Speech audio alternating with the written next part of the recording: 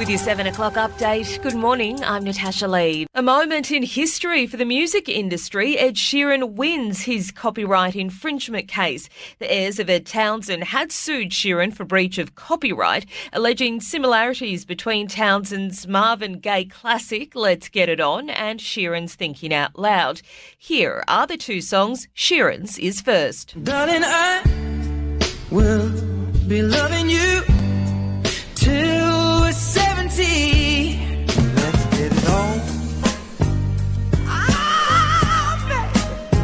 Let's get it on. Sheeran says if the jury had decided against him, he would have ended his career in songwriting.